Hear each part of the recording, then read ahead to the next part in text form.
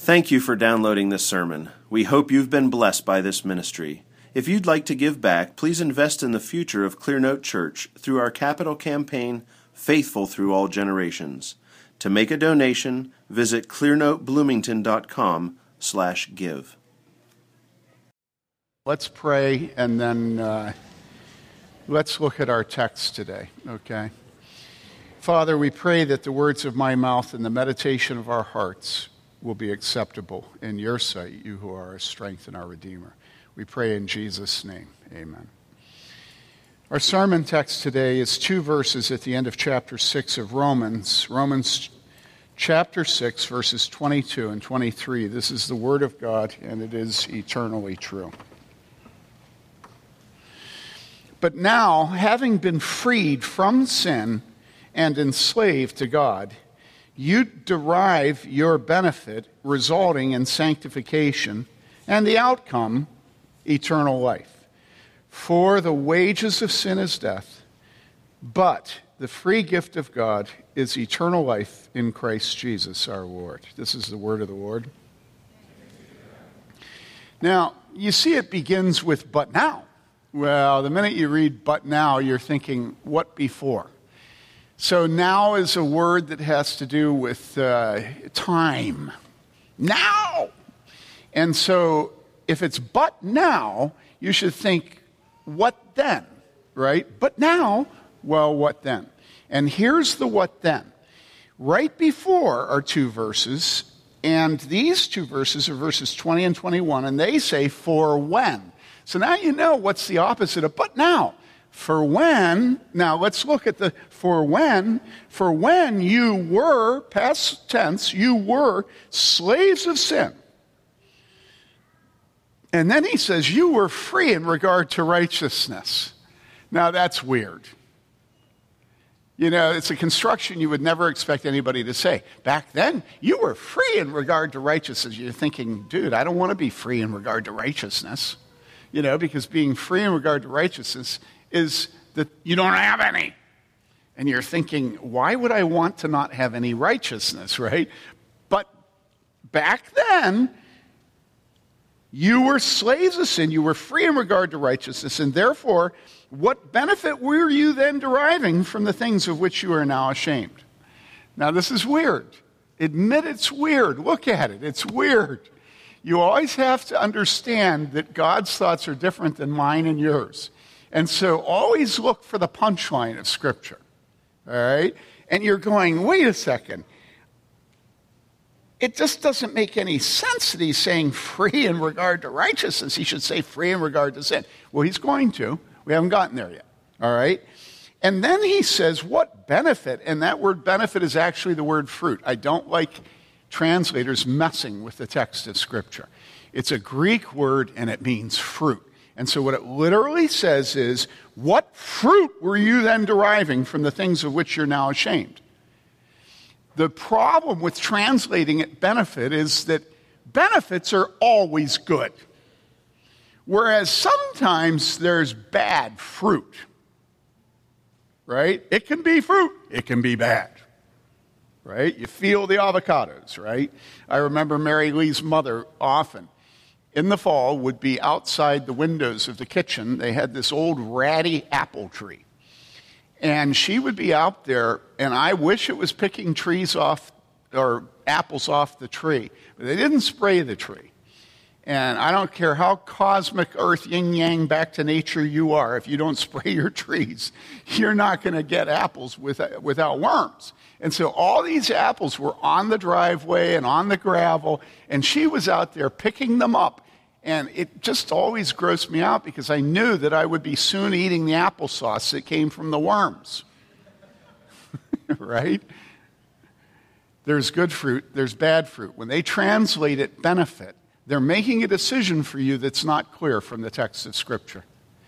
What it actually says is, therefore, what fruit were you then deriving? What fruit were you getting from the things of which you're now ashamed? And so you're put in play. Do you feel this? What fruit were you getting from the things you're ashamed of? Shame, fruit, bad fruit. Not benefit. Benefit is positive. Well, I wasn't getting any benefit. I mean, come on. We don't need to stupefy the Bible in order to read it. Let's let God's Spirit inspire Scripture in such a way that we're put in play and we have to think. Don't take the ambiguity out of Scripture. Does this make sense to you? And so the word fruit, the minute you hit it, you should think, well, everywhere in Scripture, fruit is good. The Apostle Paul always uses fruit in a positive way. And this is what commentators will do. And then they'll say to you, okay, Paul always, in every case in the New Testament, the Apostle Paul uses that word that means positive. It's a positive word. And then they'll begin to argue about whether it has to be positive because he always uses it positive. But you know how you read. And the way you read is, when you read the word fruit, you're thinking generally positive. Your general predisposition, your posture towards fruit is good. Right? What fruit were you deriving, right? From the things of which you are now ashamed. Well, the Apostle Paul always uses fruit in a positive way. And so you have this, juxtaposition of a generally positive word, right? But it's connected to things you're ashamed with. And then you realize that you were Satan's, stupid, patsy. You're Satan's patsy because he promised you that there would be good things that came from your sin. But now you're ashamed of it. And so you realize, it's another snookered thing. It's another case where Satan promises something and doesn't deliver. And you begin to realize that you have to keep your eye on the ball when it comes to freedom and bondage. You have to keep your eye on the ball when it comes to righteousness and sin. Because you realize that again and again and again, you think when you sin that you have freedom. But then you look at the fruit of that sin, and it's always shame. And if it isn't shame, it's because you're still convinced you had freedom when you sinned. And then you realize, I better keep my eye on the ball on this whole thing. Because deception is at the center of the life of the soul. And nothing is the way it looks. And particularly nothing is the way it looks until after you come to faith in Jesus Christ. And then you begin to have restored to you what? Well, notice he says here, the things which you are now ashamed. Present tense, shame. And if you've seen this, if you're a Christian, you've seen that many, many things that you felt were your decision, your choice, that you gave consent to prior to coming to faith in Christ. And now, in Christ, you look back at him. And what do? You go, ugh. You have these sort of impulsive grunts as you remember your shame of sin. And that's what it does for you to be a Christian, is you have restored to you an accurate assessment of your actions such that you have restored to you the gift of shame. Now, let me keep going. But now, having been freed from sin and enslaved to God. Now, that doesn't make any sense. You do not expect somebody to speak of freedom and then immediately say enslaved. Because it's a basic premise, the way we think is, you can't be enslaved and be free. And really, when it comes down to it, nobody today is preaching the gospel in such a way that it calls you to become enslaved to God. The way the gospel is preached today is that people call you to have Jesus as your best friend, or to have him as your lighthouse, or to have him as your guide, or to have him as your savior. But not master, because master's close to slavery. And the gospel isn't preached as a bondage of freedom. But you see from the text, that's precisely what it is. Christian faith is restoring freedom to men who had none before. Now, I want you to think about this because it's very important. The Apostle Paul has been going on and on and on and on and on this theme. And here again we hit it. You see that the word but is the pivot, and he keeps telling us, before Christ, no freedom but bondage to sin. After Christ, true freedom and bondage to God. So, no freedom, nowhere, no how, never. And then death, and then judgment. Freedom, eternal life, and bondage to God.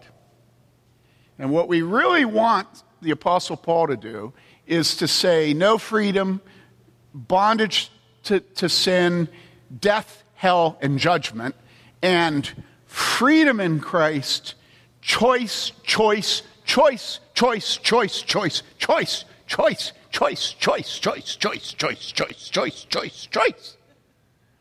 Because we're American. Or even if we're not, we're Westerners. Or even if we're not, we're Asian.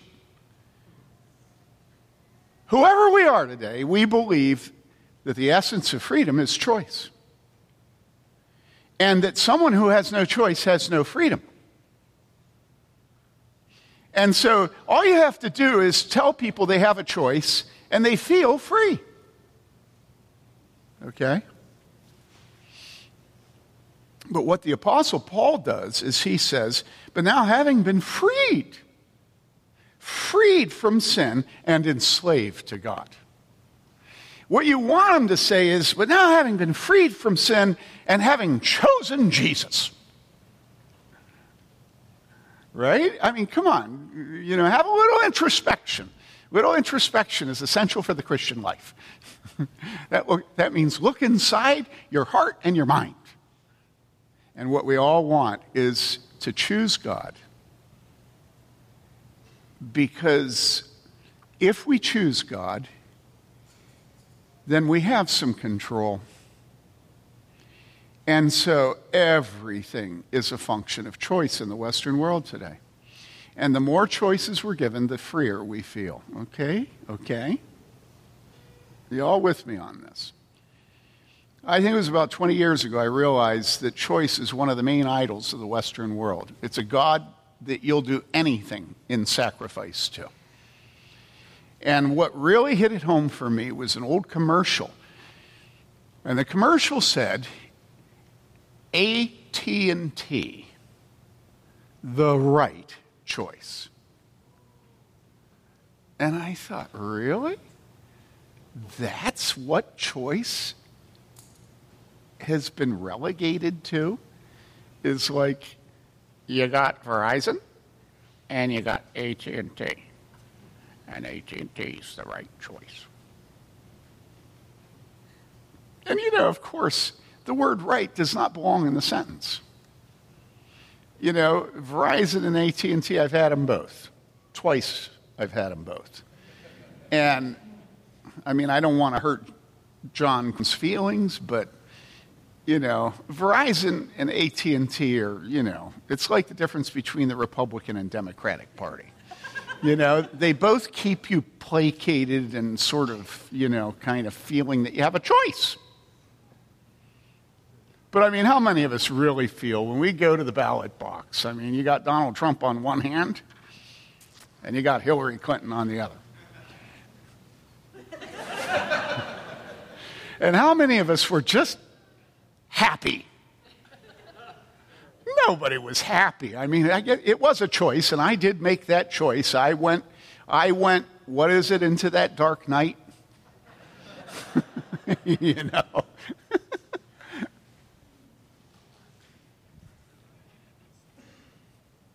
What is the quote? Yeah, I did not go gently into that dark night. Thank you very much, Andrew. Rage, rage. All right. But now, having been freed from sin and enslaved to God, you derive your benefit. You get your fruit. Okay, so we have fruit given to us again, resulting in sanctification and the outcome, eternal life. Now, who's free? The one that's free is the one who becomes more holy and is given eternal life.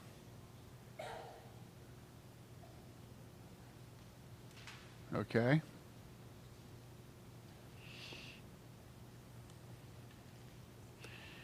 I mean, that's the most obvious thing in the world. Holiness, the ability to stop being a slave to your moods, your bad moods, all right? The ability to say no to the cookies, no to the video game, and the ability to say yes to holiness.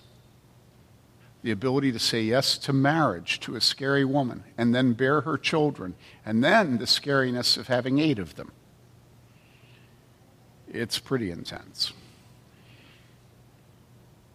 And if you were to ask a man who, as an act of Christian faith, decided that he would stop loving other men and love a woman,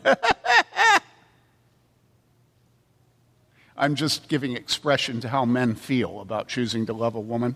It's very scary. Men, you want to put up your hands. And then you make a decision to have children and to bear fruit, and then the children keep coming, and then you need more money, and then you have to work harder, and then the boss threatens to fire you, and then the business plan doesn't work, and what you see is that normally the world would see this as a bondage that is a result of your stupid religion, which is putting you into slavery and browbeating you, and it's a cult. Because people who are not in a cult love other men, don't have children, and if they do, they get divorced and leave them behind, and then they go out on yachets. And they wear gold chains. You know what I'm saying? And that is what? Come on, say it. It's freedom. It's freedom. You're not tied down to one woman, you know. You're not tied down to 8 children, you know. You're not tied down to a job that pays for that one woman and those 8 children, you know. And you're free to give in to your lusts anytime you want. And so you give in to them all the time. It takes a few years, but they finally solve AIDS. And it was scary. But, you know, looking back on it, I think it made us more of a community and gave us more acceptance in the United States. Right? And then it comes to old age, and you off yourself. You kill yourself. You know, you say, you know, when I am not able to control myself, you hear me, off me. Take away the feeding tube. Don't give me water. Don't hydrate me because I'm a burden and I want to leave. And so what you see is that the world has everything set up in such a way that freedom is defined as what? As autonomy. As lack of commitment, as lack of responsibility, as consensual as choice. But let me ask you, that guy sitting in the basement playing video games and looking at pornography and loving himself, is he free?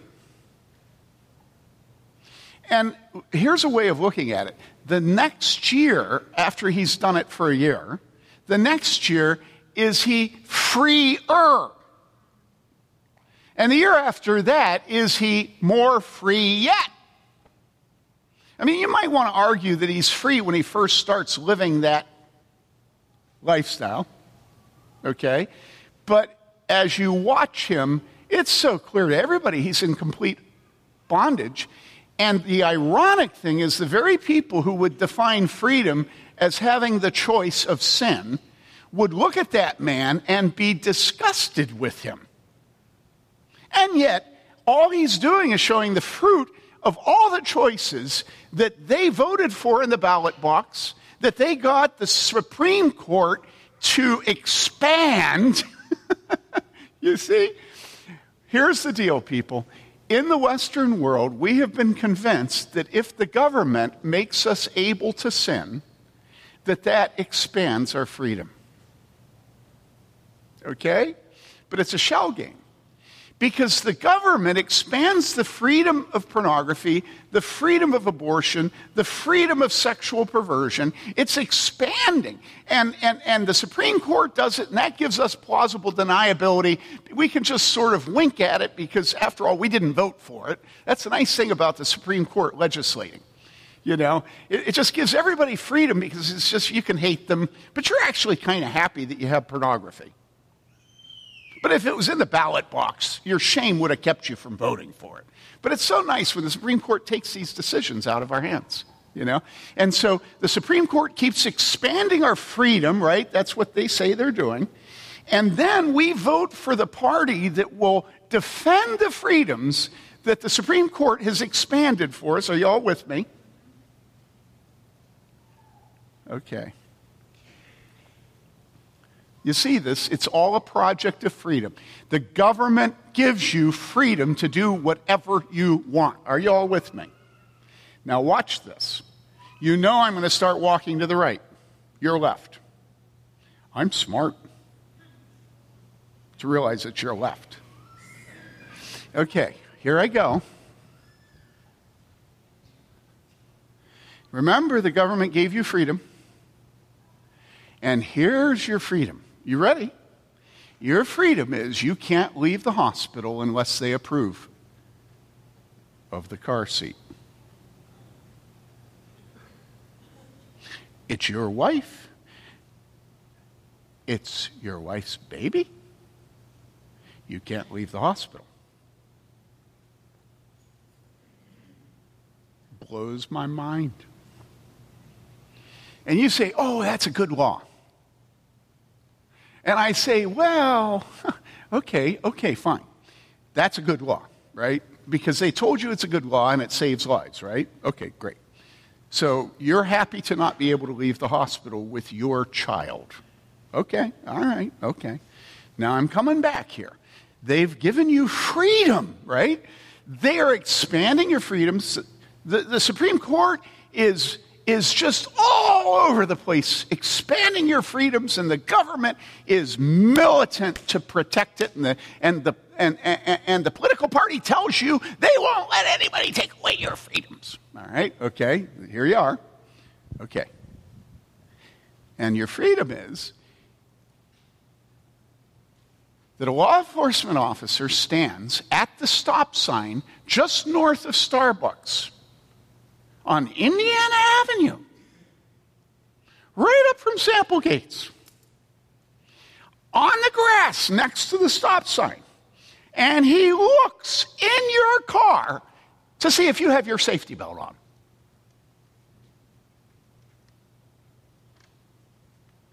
Does that look like freedom? Now listen, you say, oh, no, that's a good law. Okay. That's a good law, okay, because it helps people not die. Aren't you in favor of people not dying? Oh, yeah, I'm in favor of people not dying. Okay.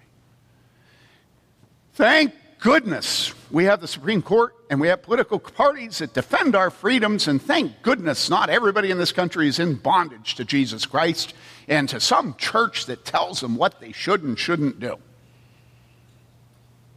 Now I'm on this side.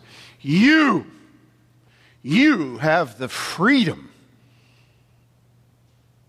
to kill your unborn child. Freedom of choice. Okay? Y'all with me? Okay? All right, I'm moving.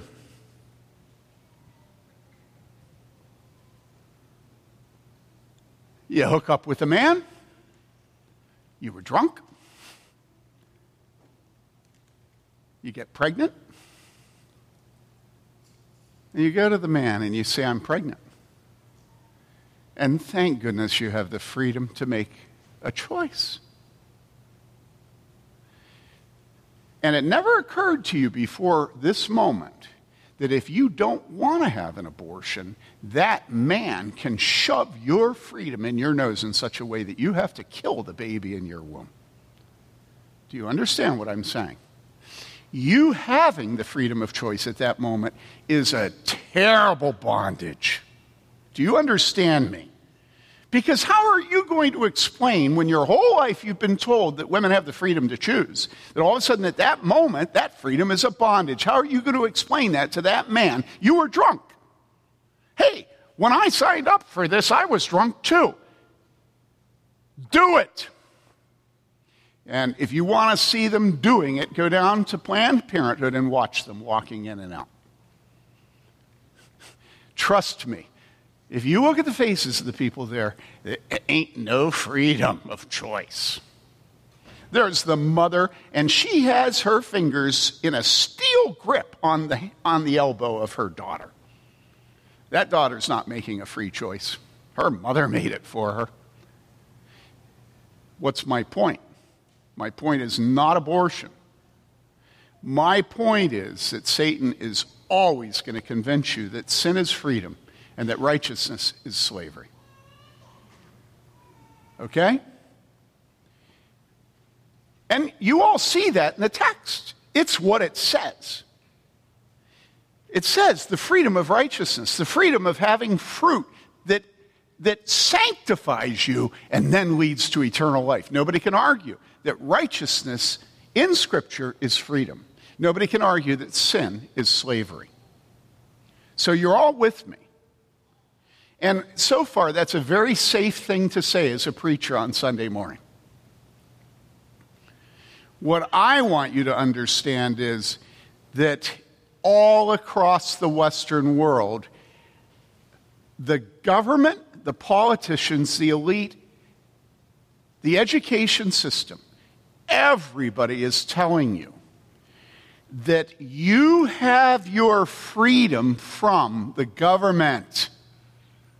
And that the government is the one that has placed choices before you, and that the project of religion is to rob you of your choices. And I want you to see that that is a lie from hell. The real cult today is government, which keeps you addicted to pornography, which keeps you killing the babies in your womb. Think. It's not freedom for a woman to sacrifice her unborn child. It's not freedom. There's nothing that strikes more at the essence of womanhood than to kill what's in her womb.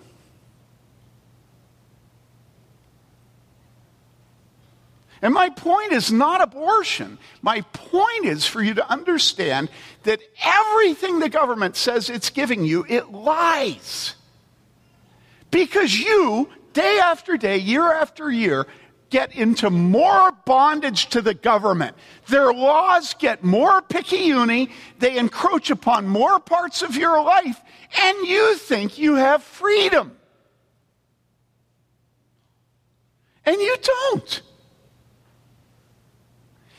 The freedom, the only freedom that comes in this world is the freedom that comes from the Spirit of God. When God yanks you out of your bondage to sin, sets your feet up on a high place, and gives you a choice about sin. Until you have a choice not to sin that is given you by the Spirit of God, the only condition of everyone who is outside of Jesus Christ is slavery. That's it. That's it. You know, you can play games. You can say, well, yeah, but it's not a slavery based on skin color. Oh, knock yourself out. And you say, are you saying slavery's okay? I said, no. I said, knock yourself out. Once you've gotten done dealing with the slavery that comes as a function of your skin color, then try to deal with the slavery that comes as a function of your sexual perversion. You have any idea what the bondage is of male homosexuals? Have you have any idea what the bondage is of female homosexuals? Have you ever studied it? Do you know them? What's the bondage of the woman that kills her unborn child? What's the bondage of the man that steals? You read this morning about this guy that was running, what was it, the retirement fund for Westinghouse or something, stole $100 million over the last 20 years or something. Is that man free? Have any of you ever embezzled? I mean, don't put your hands up. But, some of you have embezzled. And you told yourself you'd pay it back as soon as you could, right? And guess what? There was no could. It never showed up. Have any of you lied? Now you can raise your hand. You know what happens when you lie. You then have to lie to cover your lie. Is that freedom? When you first decided to lie, were you taking a step towards choice and therefore you were free? No. No. Sin is always illogical, irrational, because sin always reduces you to servitude. And the government will always tell you that that's your freedom. And then you will vote for the next politician who is lying to you, whether he knows it or not. It doesn't really matter. Politicians have to lie, because politicians have to sell you on the fact that it's because of your government, and then because of the Constitution, and then because of the Founding Fathers. They are giving you freedom. Do you see this? And right now, you are precisely where the Jews were at the time of Jesus. Listen carefully to this. The beginning of Jesus' ministry, he said this. He said, the Spirit of the Lord, he was reading from Isaiah, the Spirit of the Lord is on me because he has anointed me to proclaim good news to the poor. He has sent me to proclaim freedom for the prisoners and recovery of sight for the blind, to set the oppressed what? Free. To proclaim the year of the Lord's favor. And this was a theme with Jesus. Again and again and again, Jesus spoke on freedom. What freedom was he talking about? The Jews were furious because he wasn't talking about freedom from the oppressor, the Roman oppressor. So what freedom was Jesus talking about?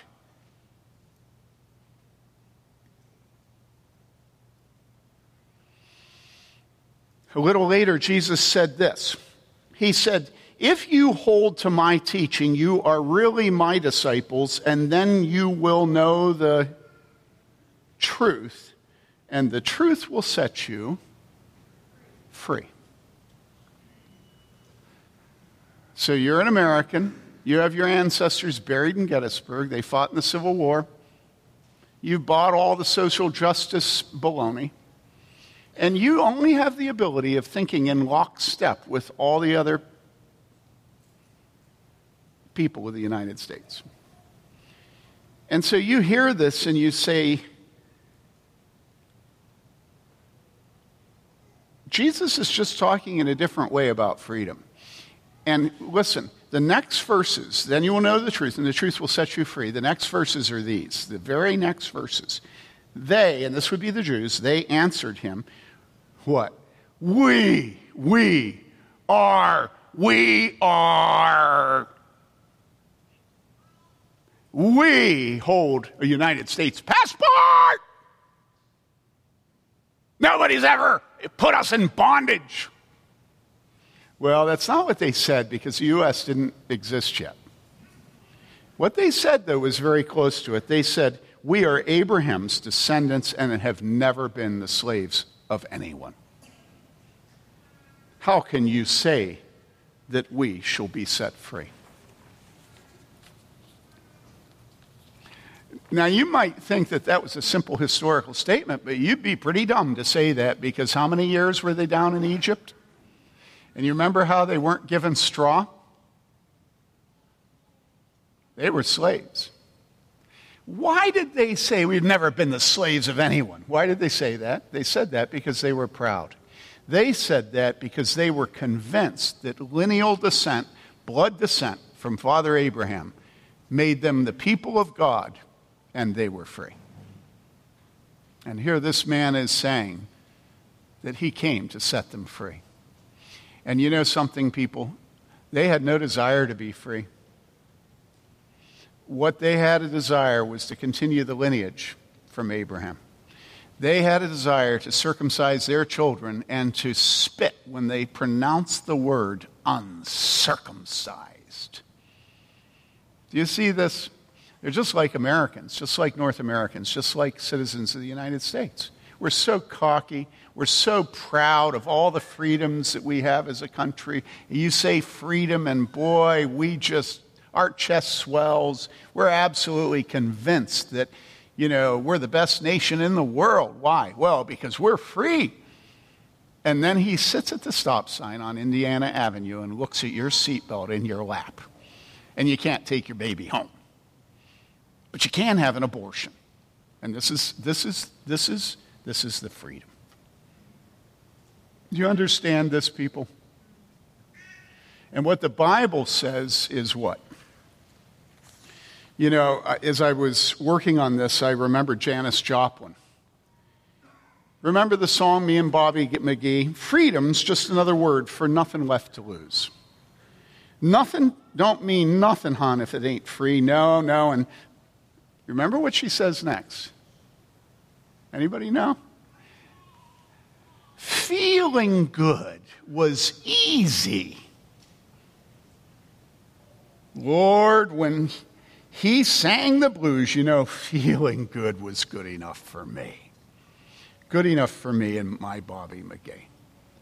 And listen, people, that is all the freedom that you ever get from the United States government. It's all the freedom that you ever get from your governor, passing laws against hate crimes. Oh, yeah, see our freedoms expanding. Well, will that sufficiently mollify all the people who are crying for Indiana to be on a list that doesn't have a hate crime bill? And it's just so pathetic. We just want Tim Cook to approve of us so badly, but he can't even make a keyboard.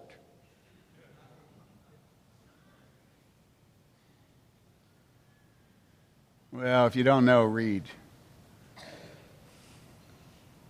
I returned a laptop this week. How many years now, Lucas? Yeah. 3 or 4 years.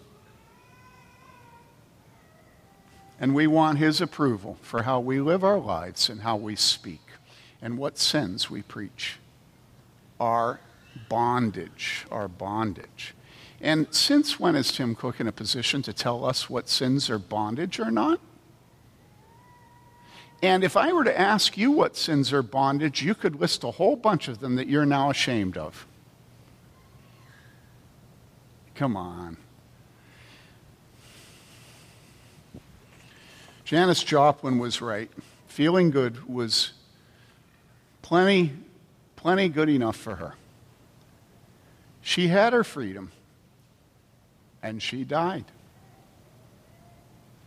She sure sang while she lived.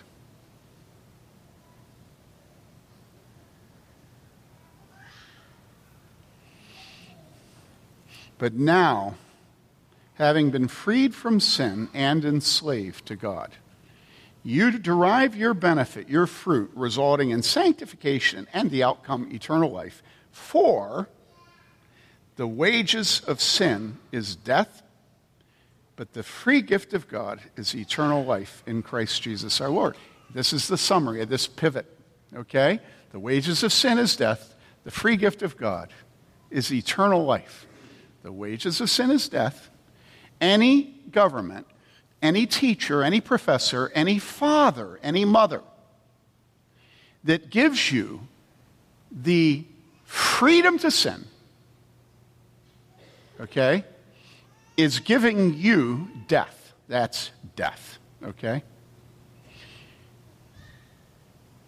But those who call you to Jesus Christ are holding before you not just life, but eternal life, okay?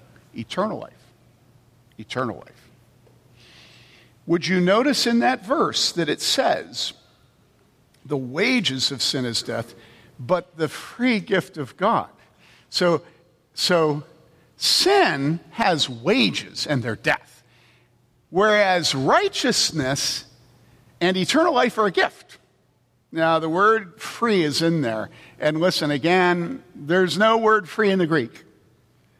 A gift is generally free, but they wanted to dolly it up, gild the lily. And so they said, it's like the crescendos at the end of every contemporary Christian song. It's like the trumpet's blaring, the woman is shrieking, Not you, Don, but other sopranos. It doesn't say free. It says gift. The Greek word is charisma. And a gift is free. Now, I have one other point I want to make really badly, okay? Ask yourself the question. If you are sitting in between the wages of death and the free gift of eternal life, which do you choose? The wages of death, sin and death, the free gift of God, that's eternal life. Which do you choose? Now, it seems obvious, right? This is a choice that has no choice because everybody would choose the free gift of God and would choose eternal life, right? But you know something? I have an advantage. You know what my advantage is? My advantage is I done been a member of the National Brotherhood of Railway and Traffic Car Workers, the Railroad Union. And I want you to know that no union member, no brother, has ever wanted a gift.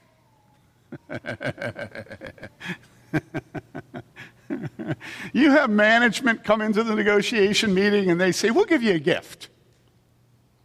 Whoo! You better just take a vacation for a couple of weeks for them to cool down. Because at the center of every negotiation with union and management is the union telling you that what they're asking for is only what they have every right to ask for. Everything is about rights. Everything is about wages.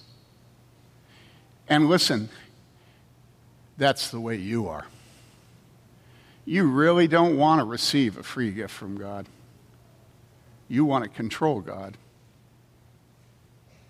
Because gifts are humiliating. Do you understand this? You think that you'd choose the free gift of God, which is eternal life, but the fact is no. Because you have such awful pride that you want to make it out that God owes you every single thing that he gives you. And this is the reason why religions around the world are always about merit. And this is why the majority of the Christian church across 2,000 years has had various forms of selling you merit. And the only thing that changes is what the merit is and how you get it. We do not like God telling us that we didn't choose him, but he chose us. We are so determined that we're the ones that control our destiny. And so what we're trying to do, you don't say this out loud, but what you're trying to do is you're trying to establish that the free gift of God is not a gift, but is actually earned. And then you say, but no, I don't believe in merit. I wouldn't say earned. And so what do? Well, you use the only rhetoric that any person in the Western world knows. You use the rhetoric of choice. You say, I chose. That's not merit. That's not a work. But you have to do it. And the Bible says, choose you this day whom you will serve. So you do have to make a choice. I say, yeah, I agree with you. You do have to make a choice. But your choice itself is a gift. Do you understand this? And you say, well, it can't be a choice if it's a gift. And I say, why not? And you say, well, we all know that choices are things that are made without any outside influence or pressure. And I say, who told you that? And you say, well, it's just common sense. And I say, in other words, you're going to define major things like free will and choice by the rhetoric of political Western philosophies. And you're going to do so even if it's inimical or antithetical to what Scripture defines the language as meaning. And man, we do this all the time. We have such absolute certainty that our brains and our vocabulary and our order and our logic and our reason is above reproach. You know? And then we import all our errors into Scripture, and we say God's way is not higher than my way. And as close as Bedford is to Bloomington, so are my thoughts to Scripture's thoughts.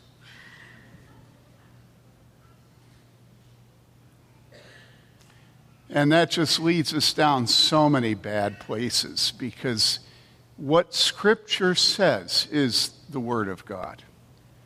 And either we begin to conform our understandings of words in life by Scripture, or life is always going to redefine Scripture according to its perverse will.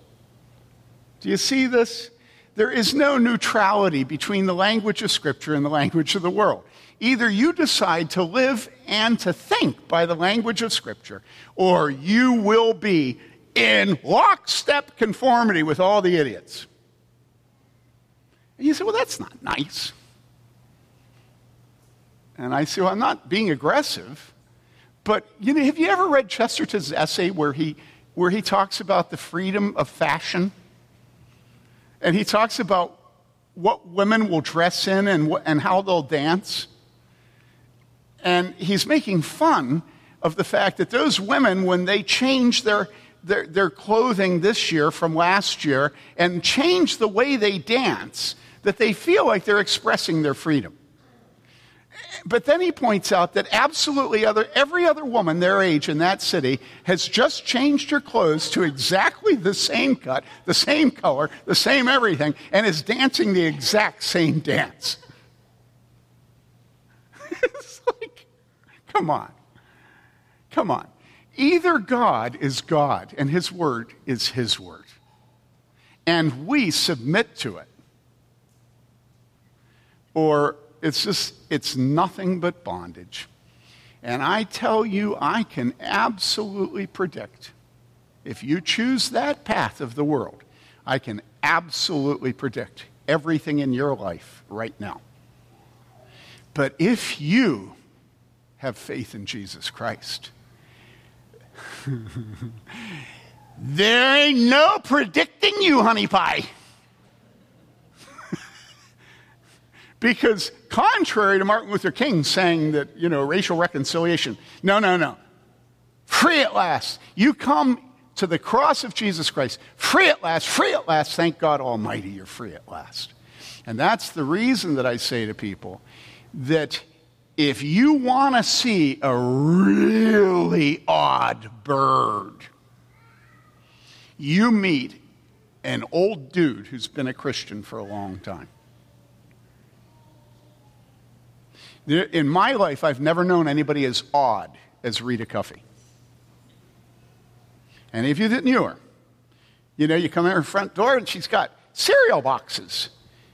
And they have a dowel going through them at the corner so that they're stacked into space, nothing underneath them. And you just feel sort of uncomfortable looking up at it like, why isn't it falling? Because the dowel's hidden. Everything in Rita's life was like that. And I've never known anybody as godly as Rita Cuffey. The Spirit of God gives you the ability to be the snowflake that God made you. And as the older you get, the more all the latent gifts that society tries to eviscerate from you, that everybody tries to get you to change your colors and your clothes, and to show your bottom through your shorts and, Where, did you see this last week? I mean, this is a perfect example of the world's freedom, right? This mother goes to Mass up in Notre Dame, right? She's got sons at Notre Dame. So she goes to Mass, and in front of her are women who are naked. Right? Did you read about this? Anybody put up your hand if you read about this? I mean, they weren't naked. They had on, that thick, what are they called? Yeah, legging, I think that's nakedness. But anyhow, this poor woman was there, and she's looking around, she's thinking, my poor sons are students here. This is awful. They shouldn't have to see naked women all the time, right? I mean, there's a certain logic to what she said. I don't know about you, but I'm a man. I understand her concern, all right? And so what does she do, that stupid woman? She writes a letter to the editor of the Notre Dame student newspaper.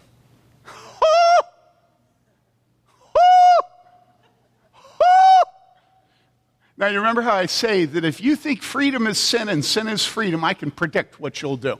And before I even read it, I knew what was going to happen. You all know what's going to happen. 1,000 women went naked the next week or the next day. She's not going to tell us we have our freedom. And we have freedom to be shamefully naked. And so what happened was that godly woman said to all the campus, listen, these men who are enticed by your shape are somebody's son, some mother's son. They are some sister's brother. Don't put them through this. She was eminently reasonable. And all hell broke loose at Notre Dame. And everybody demonstrated their freedom by putting on tights. And they really didn't have a choice, did they? When you have 1,000 college students responding to a godly and loving mother who's pleading with them that way, that's not choice. Whatever else it is, it's not choice. They had to do that. But those sons of that woman, her writing that, can you imagine? The whole time I was reading the story, all I was thinking was, if that had been my mother, I think I would have transferred to another college. Imagine how embarrassed those sons were if their mother, I mean, they knew she was right on some level.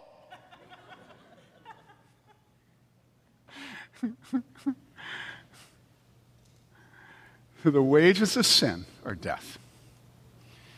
But the gift of God is eternal life through Jesus Christ our Lord. And that's the final point, is that freedom is only in Jesus. It's only in Jesus. And so these are your choices. You can either be viewed as being a stupid person who goes to church and honors the authority of the elders and pastor and tries to do what's right, and everybody will say that that you don't have any freedom, that you're just a robot, a religious nut. But you will notice the older you get, the more freedom you have, because you will be being sanctified, and sanctification always restores freedom to you, and it always makes you day by day weirder and weirder and weirder, because you finally have the freedom to say no to sin. You don't have to give in to your moods anymore. And then you see the fruit in your children of you having freedom to say no to wanting to play video games. And you see that your children adore you. There's one little boy on the way in. I mean, this kid is a spitting image of his dad. It's just gorgeous. And do you know something? He loves his father. How do you know he loves his father? Well, everything about this little boy is mimicking his dad. Would it be a surprise for me to tell you that his dad is Jimmy? It's just adorable. But Jimmy didn't have to get married. Jimmy didn't have to have children. Jimmy doesn't have to take them out on bike rides.